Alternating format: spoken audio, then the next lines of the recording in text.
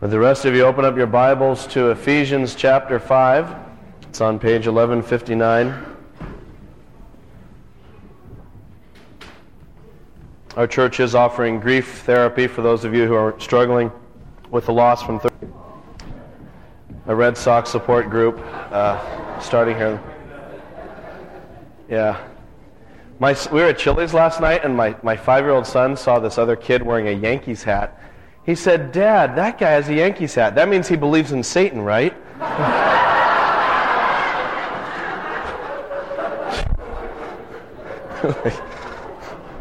Pastors' kids are just whatever. I don't know where that came from. You're a native, son. Yep. All right. What was my answer? Well, that's obvious now, isn't it? Yikes. All right. Ephesians 5. Let's look at verse 22. We'll start reading at verse 21, which is where this passage begins. Submit to one another out of reverence for Christ. Wives, submit to your husbands as to the Lord. For the husband is the head of the wife, as Christ is the head of the church, his body, of which he is the Savior. Now as the church submits to Christ, so also wives should submit to their husbands in everything. Husbands, love your wives, just as Christ loved the church and gave himself up for her to make her holy, cleansing her by the washing with water through the word, and to present her to himself as a radiant church, without stain or wrinkle or any other blemish, but holy and blameless. In the same way, husbands ought to love their wives as their own bodies. He who loves his wife loves himself. After all, no one ever hated his own body, but he feeds and cares for it, just as Christ does the church, for we are members of his body. For this reason, a man will leave his father and mother and be united to his wife, and the two will become one flesh. This is a profound mystery, but I am talking about Christ and the church. However, each one of you must also love his wife as he loves himself, and the wife must respect her husband. Let's pray. Lord Jesus Christ, we praise you because you alone are our Savior, that you alone have what we need. We confess, God, that we are a earthly-minded people, that we are constantly staggering around, looking around in the dirt for purpose and meaning and happiness. We're looking at things, we're looking at people, we're looking to vacations and cars and houses. Lord, we look to all these things to find that happiness in life, that meaning, and it always comes up short. We always end up dissatisfied. Lord, there's nothing in this life that can fulfill that God-shaped void that each of us has in our hearts. So, Lord, we come to you again, confessing that we are an idolatrous people and that we desire to worship the true and living God. We come to you now to your word because we're hungry for truth in a world filled with spin and with marketing. Lord, we want truth. We want Christ. So, Lord, give us the good things that you have in store for us. We're ready to trade up and trade in and to receive the things that Christ has. Lord, as we open your word now, I pray that you might speak clearly through your word. We believe as a body that this is the word of God, that this is not just some ancient artifact, but that you speak through your word, that you spoke and that you continue to speak through your word. And so, Lord, we come with faith, believing and expecting that you're going to speak to our hearts this morning as we stick to your word. We pray this now in Christ's name. Amen. Well, I was on an airplane about 3-4 weeks ago. I was going out to my college reunion with my wife, and in front of us there was two guys sitting on the airplane having a conversation. I don't think they knew each other. They're just striking up conversation. And it was kind of loud, and so I couldn't help but hear what they were saying. And it was sort of, they would talk to each other like that, so it came through the crack in the seats. And so anyway, I was eavesdropping. And as I was eavesdropping on this conversation, I couldn't help it because it was a juicy conversation. What they were talking about was the whole issue of domestic partnerships. It was interesting, especially as it relates to same-sex marriages. And I was kind of listening in on this, and the guy who was talking the loudest and really dominating the conversation, he was making the argument that domestic partnerships is the way our culture needs to go. He was saying, look, just have domestic partnerships. Whether it's, it's a man to woman, two men, two women, Don't worry about that. Just have domestic partnerships. Everybody's covered. If you want to live together, whoever you are, you can have the same health care benefits and the same tax status and the same inheritance laws, all of the legal things that pertain to two people living together. Just let them do that, all right? And then if someone wants to get married, that's a private thing. You can privately go to your synagogue or your church or whatever, and you can call it marriage and do whatever you want, and that way everyone can have their private views. But then in the public arena, it's equity for all. Everybody, whoever you are, can have one of these domestic partnerships. And that's the argument he was making. I think it's an interesting argument. I think it's one that we have to pay attention to because it's one that is gaining ground, at least in public discourse. I don't know if it's gaining ground among people, but it's certainly being pushed. Vermont obviously enacted law several years ago allowing these domestic partnerships and the blessing of these unions regardless of gender. I think there's, from what I understand, there's stuff rumbling in the Massachusetts legislature. I mean, I'm not a prophet, okay, but I have a prediction to make that this is just going to come up more and more. And like I said, I'm not a prophet. I'm not the son of a prophet. I work for a nonprofit organization. But I believe that at some point, this is going to come even, I wouldn't be surprised if it comes Supreme Court. And at some point, the nation at the national level is going to wrestle with the issue of what is marriage and how does it relate to the issue of civil rights. So it's there. It's something we have to deal with and think about. But underneath all of this swirling debate, domestic partnerships, not, whatever, there's a fundamental issue, a fundamental question that we have to keep our eyes on. Because it's easy to get lost in all of the rhetoric and all of the political demagoguing that inevitably goes on. But there's a fundamental question that we as Christians and everybody needs to focus on. And the question is this: what is marriage? What is it? That's the bottom line issue. What is marriage? Is it a man and a woman? Is it two men? Is it two women? Is it three women and a man? Is it three men and a woman? Is it a man and his dog? I mean, and I'm not being facetious, because there are some groups that would even, some weird groups would even push for that. I mean, what is marriage? What is it? And more importantly, where does it come from? Is marriage something that spans cultures, or is it a human construct? Is it something that human beings have created to promote the survival of the species, and if human beings want to, they can decreate it and then recreate it in some other form? What is marriage? That's a fundamental issue. And so this morning I want to take a step back and look at the broader issue of marriage in Ephesians. The last two Sundays, we've looked more at the, I'd say, practical application. We looked at instructions to wives, and we had real specific things to talk about, pragmatic, day-to-day issues. We looked at the instructions to husbands last week, and that was pragmatic. But this Sunday I'd like to take a step back as we look at verse 32 and take the broader view of what is marriage. Now I realize there may be some of you here who are unmarried. You're like, a third Sunday on marriage? Like, boy, did I 3 strikes and I'm out. This was the wrong 3 weeks to be coming to church. I hope you don't feel that way, because really I believe that what we're talking about here affects everybody. Because as goes marriage, so goes a culture.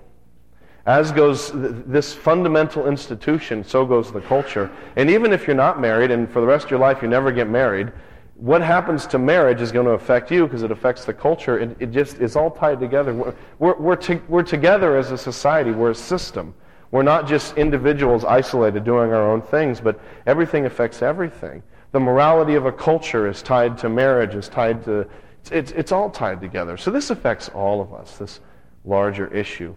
Christians need to think biblically about marriage. We need to think biblically about singleness. We need to think biblically about all of life, regardless of what our private status is, so to speak. So with that in mind, what is marriage?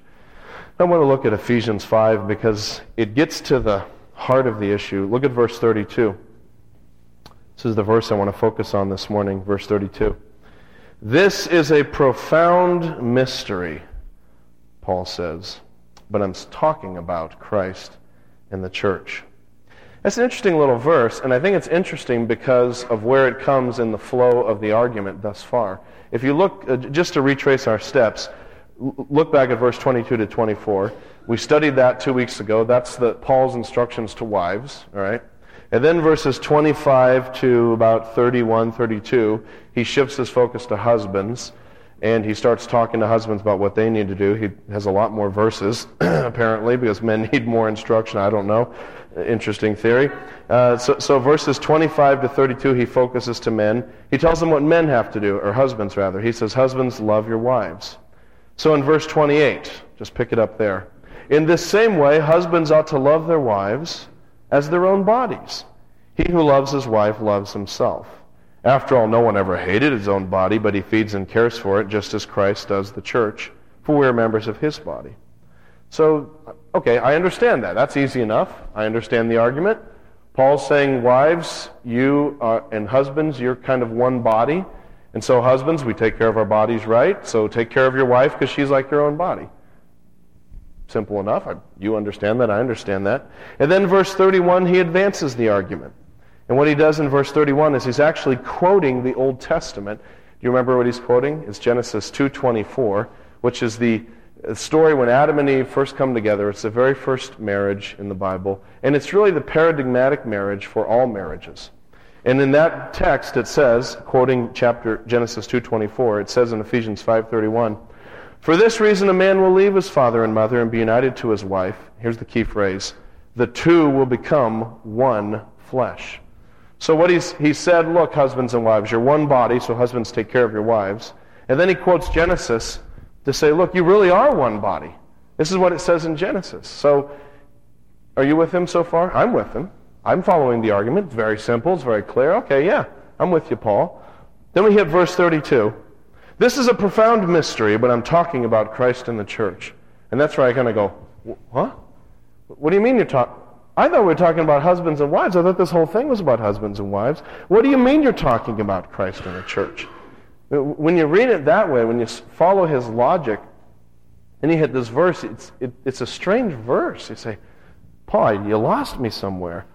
Are we talking about husbands and wives, or are we talking about Christ and the church? Which are you talking about, Paul?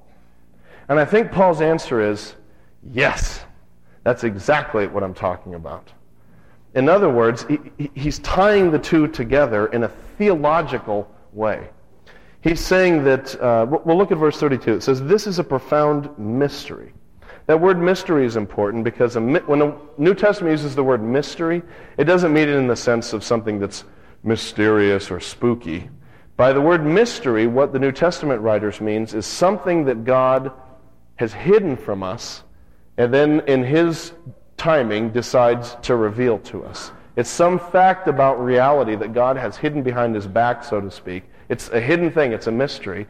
And then in his time, God suddenly says, oh, by the way, here's this. You didn't know about this. I'm going to tell you about it now. This is the mystery revealed. So there's something being revealed here that we didn't know before. And I think the mystery is that Christ and the church are really the ultimate thing that husband and wife are pointing toward. In other words, when Adam and Eve got married and they come together and the two become one, marriage was really pointing beyond itself to something greater, to Christ and the church. That marriage is a picture, it's an image, it's a copy of Christ and the church, which is the reality. God's relationship with his people is mirrored, it's reflected in some small way through marriage, which God created. We've seen this throughout the passage. Take out your sermon notes for a minute, if you can find those. This insert in your bulletin.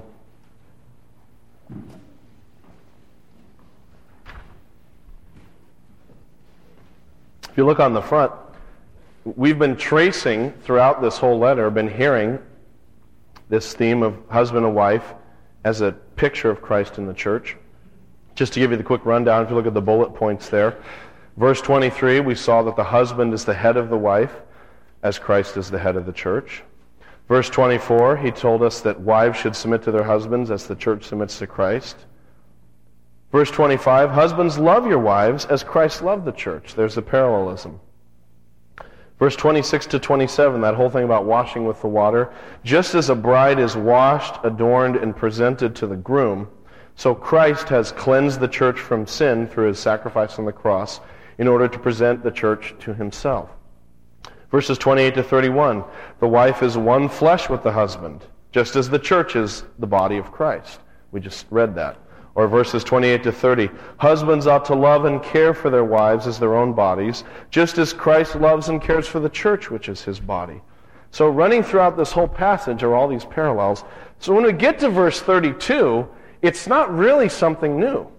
He's just tying up all the threads that have been hanging down through the passage. They've been running the whole time. There's this theological understanding of marriage that's been running through, and so all he does at verse 32 is he kind of grabs the threads and just ties a big bow. He says, okay, just so you understand, this is what I've been talking about the whole time. That marriage really is a picture of Christ and the church. And so if you look down at the bottom there, there's this quote. I think it's really good. I put in the sermon notes. Kennedy says, "It is not as though God looked around his creation and found marital union between male and female to be a fit pattern for his relationships with humans. It's the other way around. The union of husband and wife is an earthly image or copy of the heavenly union with God, the true husband with his people, the true bride." Paul understood marriage in Genesis 2:24 this way, for he cites the passage and explains, this is a profound mystery, but I'm talking about Christ and the church. I think that's exactly right. So what is marriage? What is marriage? Is it a human construct? Is it something that, for the sake of the survival of the species, a long time ago, people created because they found that marriage as an artificial construct helps the human species survive? Is it some Darwinian reason that we have marriage? No. God gave marriage to us as a picture of the kind of intimate, loving, committed, joyful, devoted relationship that God wants to have with us. It's astounding. That's what marriage is. It's a picture of a heavenly reality. So in other words, put it another way, it's not as though Paul was like, okay, I'm talking about marriage, I'm preaching on marriage, but I got to have a good illustration. How am I going to illustrate marriage, huh? Because, preachers have to have illustrations. What's a good illustration of marriage? Oh, I know. Christ and the church. That's kind of like marriage. Oh, I'll use that as an illustration. That's not how it worked. In fact, it's the other way around. It's that God, the content of the sermon, so to speak, is God's relationship with his people. In order to give us a sermon illustration of it, God creates marriage. So that when we look at marriage, it's a God-created illustration, a picture of his relationship with his people. So that marriage is a picture of the loving, intimate, joyful, vibrant, zestful, wonderful, committed kind of thing that God wants to have with people. It's an analogy, it's an anthropomorphism pointing back to the reality, which is Christ and his church. So in other words, marriage is a sacred and wonderful thing. I mean, it's amazing, this thing that God has given us. And whether you're single or married, it doesn't matter. We can look at marriage, whether we're single or married. We can understand what marriage is supposed to be anyway. And we can see through the picture of marriage what it is that God desires to have with human beings, his church. That is amazing. That's the kind of God who is the God of the Bible. The God who desires to enter into an intimate covenant with human beings, which is astoundingly wonderful. It's the kind of love we were singing about this morning. Oh Lord, I could sing of your love forever. That's that kind of love, this covenant love that the God of the universe desires to have with mere human beings, and it's visualized in marriage. So what does that mean for us, practically speaking? I'm always trying to find the application here. What's the application? What's the practical application of this? Well, there's a lot of things we could say. I think one of the things, though, that comes out of this is that marriage should be honored. That marriage is not some artificial, phony human thing. It's a God-given thing, and therefore we should honor it. We should respect it. Whether we're single or married is really not the issue. It's not about our personal status. It's about honoring an institution that God has given to human beings. In fact, if you look at the book of Hebrews, turn over to Hebrews chapter 13. It's on page 1194, near the end of the Bible. Hebrews chapter 13. Hebrews 13 has a lot of, I don't want to say random, but sort of just, it's sort of a hodgepodge of different commands. Sometimes New Testament letters, they end the letter with just lots of little commands, kind of a catch-all for all the things that the writer wanted to say. We kind of have this in Hebrews 13. Look at Hebrews 13:4. The writer touches on the topic of marriage. Marriage should be honored by all, and the marriage bed kept pure, for God will judge the adulterer and all the sexually immoral. But I really want to focus on that first line. Marriage should be honored by all. We should hold honor in marriage in a certain honor and esteem, and everyone should do it. It doesn't matter if you're single or married. Again, I'm trying to take this out of the what's my personal stake in this, to say, look, we should all honor marriage. That the fundamental institution of society, the fundamental building block is marriage. It always has been. And it's based upon marriage that God and people build societies.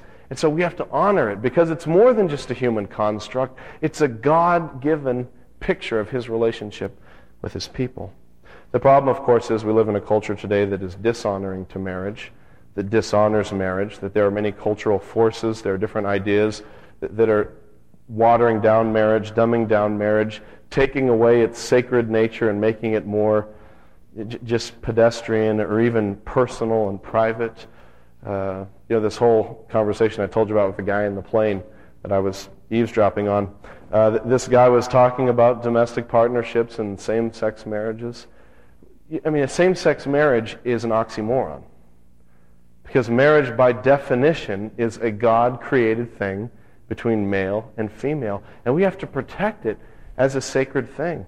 Look, even if you're here this morning and you don't believe in the Bible, or you're kind of dubious about the Bible, you're kind of dubious about Christianity, maybe you're here this morning, you're a little bit skeptical. Okay, fine, let's put the Bible aside. Doesn't it matter, or isn't it significant that every culture that we know of, and that anthropologists know of, has always had marriage between man and woman?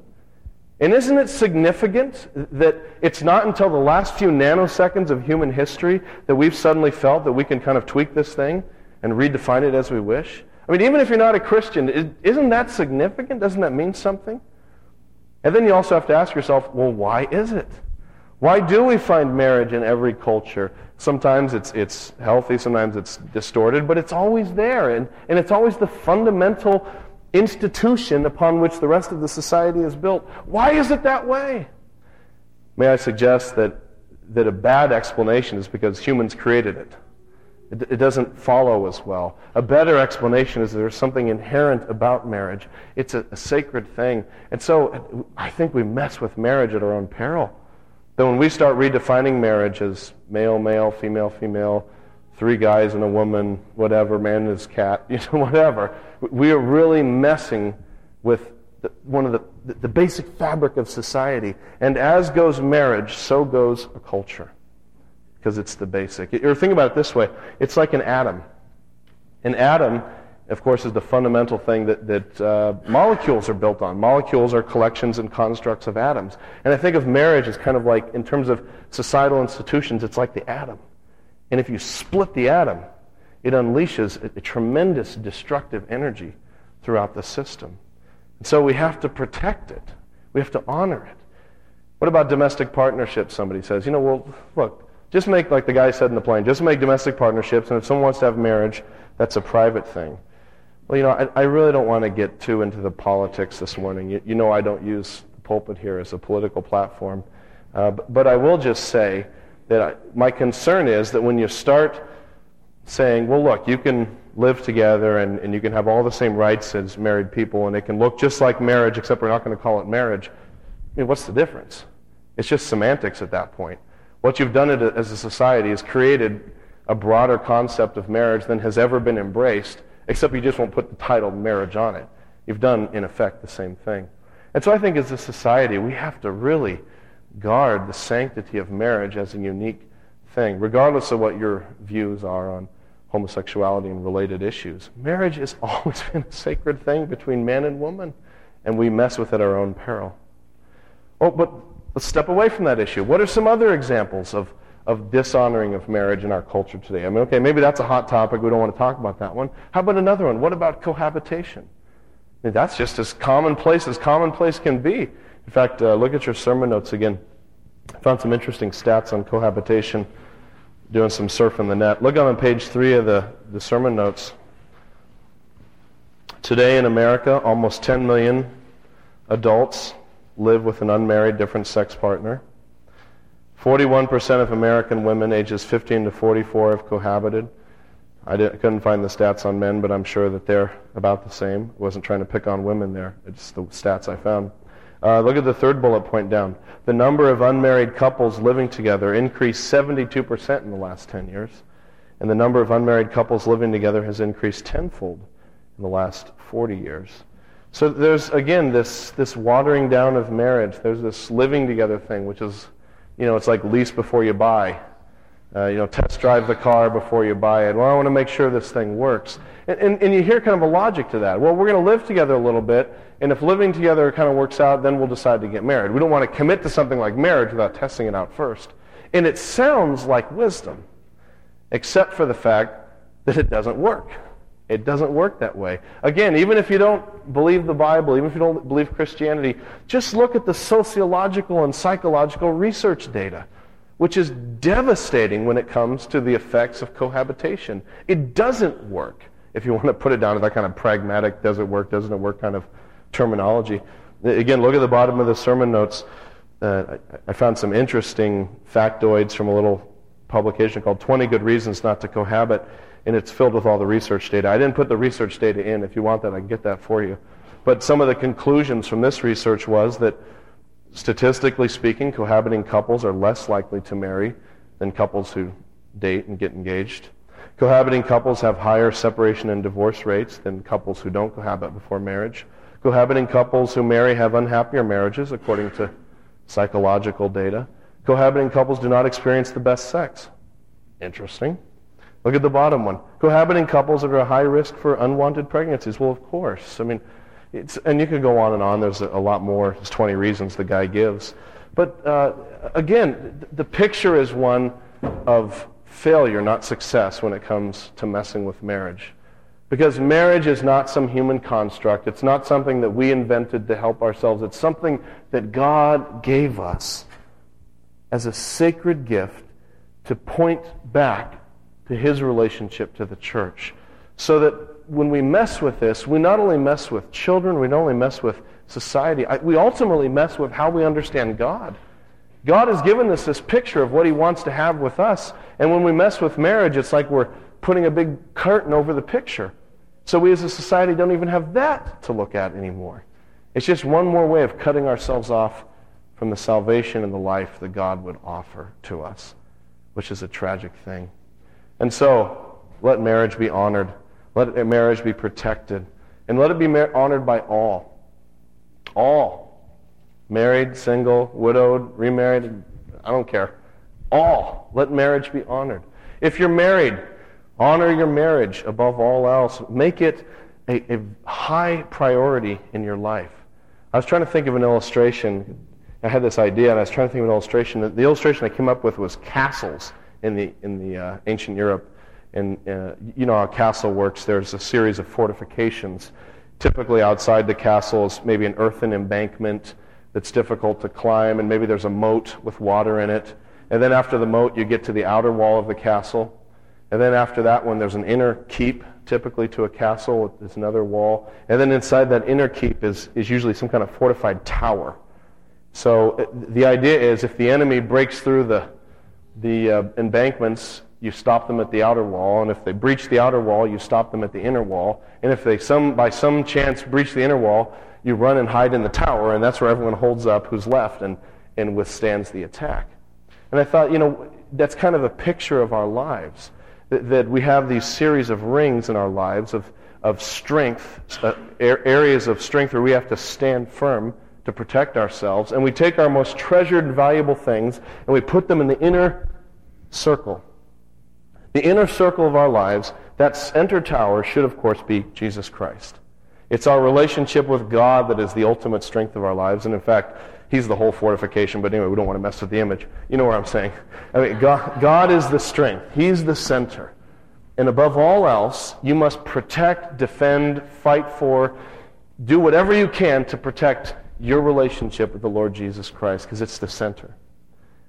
Now, if you are married, the second wall in the castle should be your marriage, if you are married. That's the second thing you have to fight for. Now, I understand it takes two to fight for it. Understood. But as far as you're concerned, fight to protect that second circle.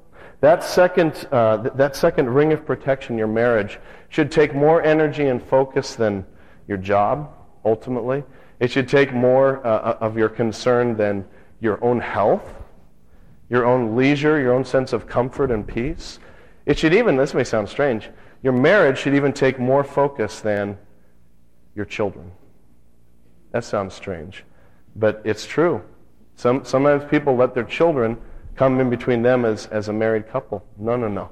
Your children are secondary to your marriage in a sense. Obviously, they take energy and care because they're little, but that's not what I mean. I mean in terms of priorities. When push comes to shove, it's God with a married couple and then children around that. Children need to see parents who are fighting for each other first more than for them, which is kind of contrary to where our culture thinks. So whatever you can do, couples, those of you who are married, fight to protect this sacred thing that God has given you, because ultimately your marriage is not about you.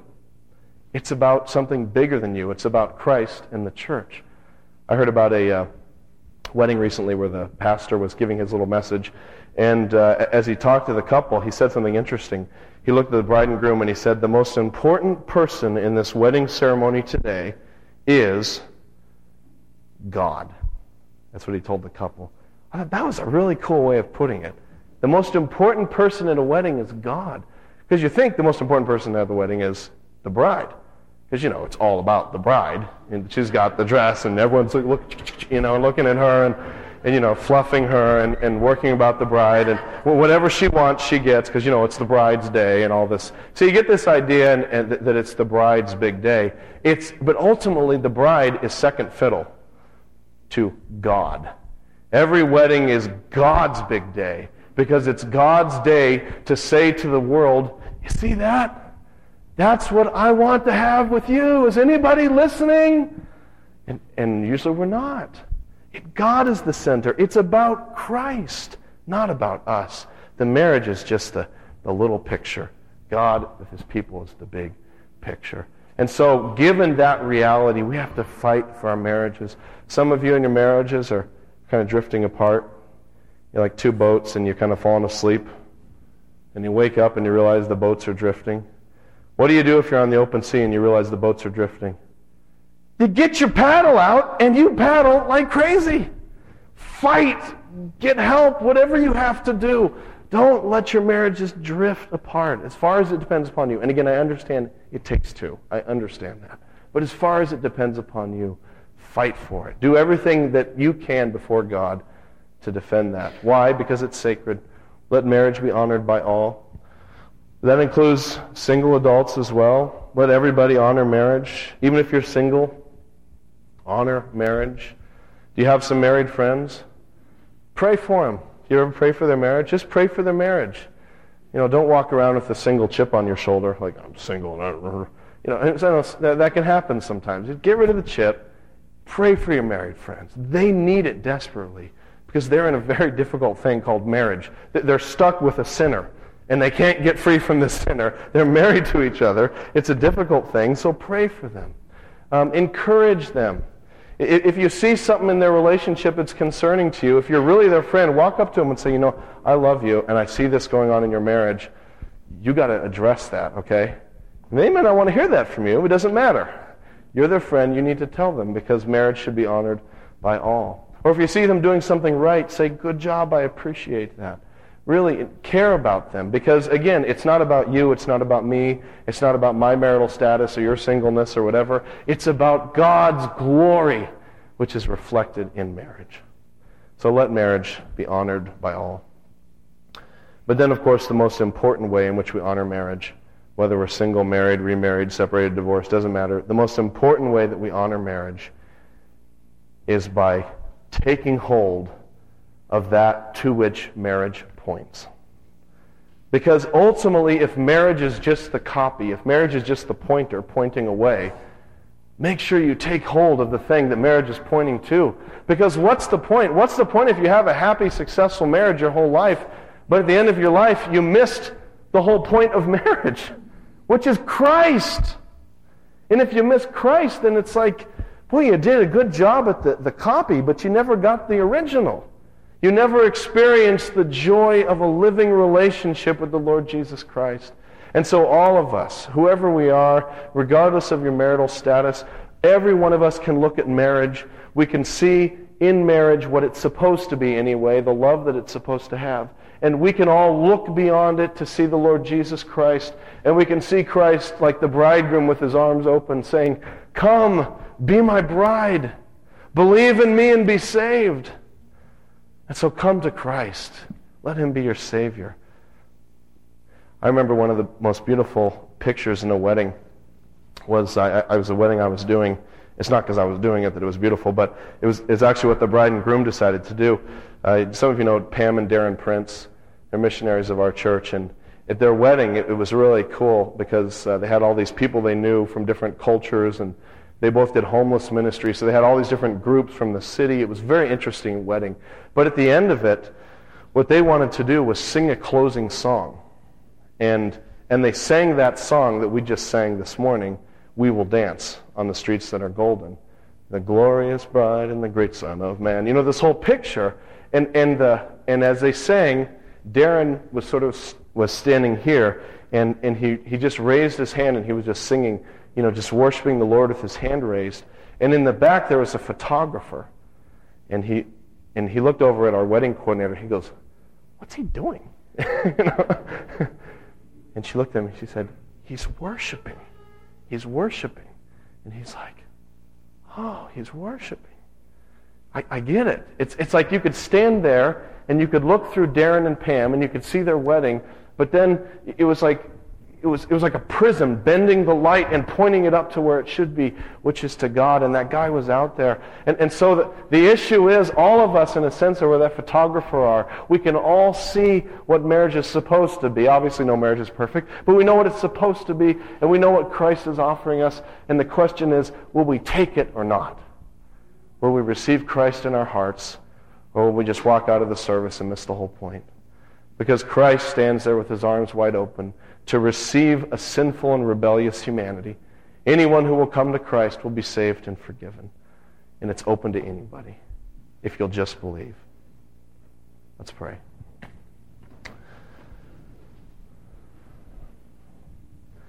Lord Jesus Christ, Heavenly Father, we are just in awe at what a gracious and loving God you are.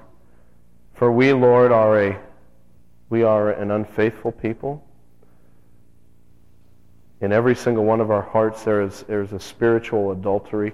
We want to worship other gods. We want to go our own way. And yet, Lord Jesus, you died on the cross so that we could be washed of our sins and forgiven.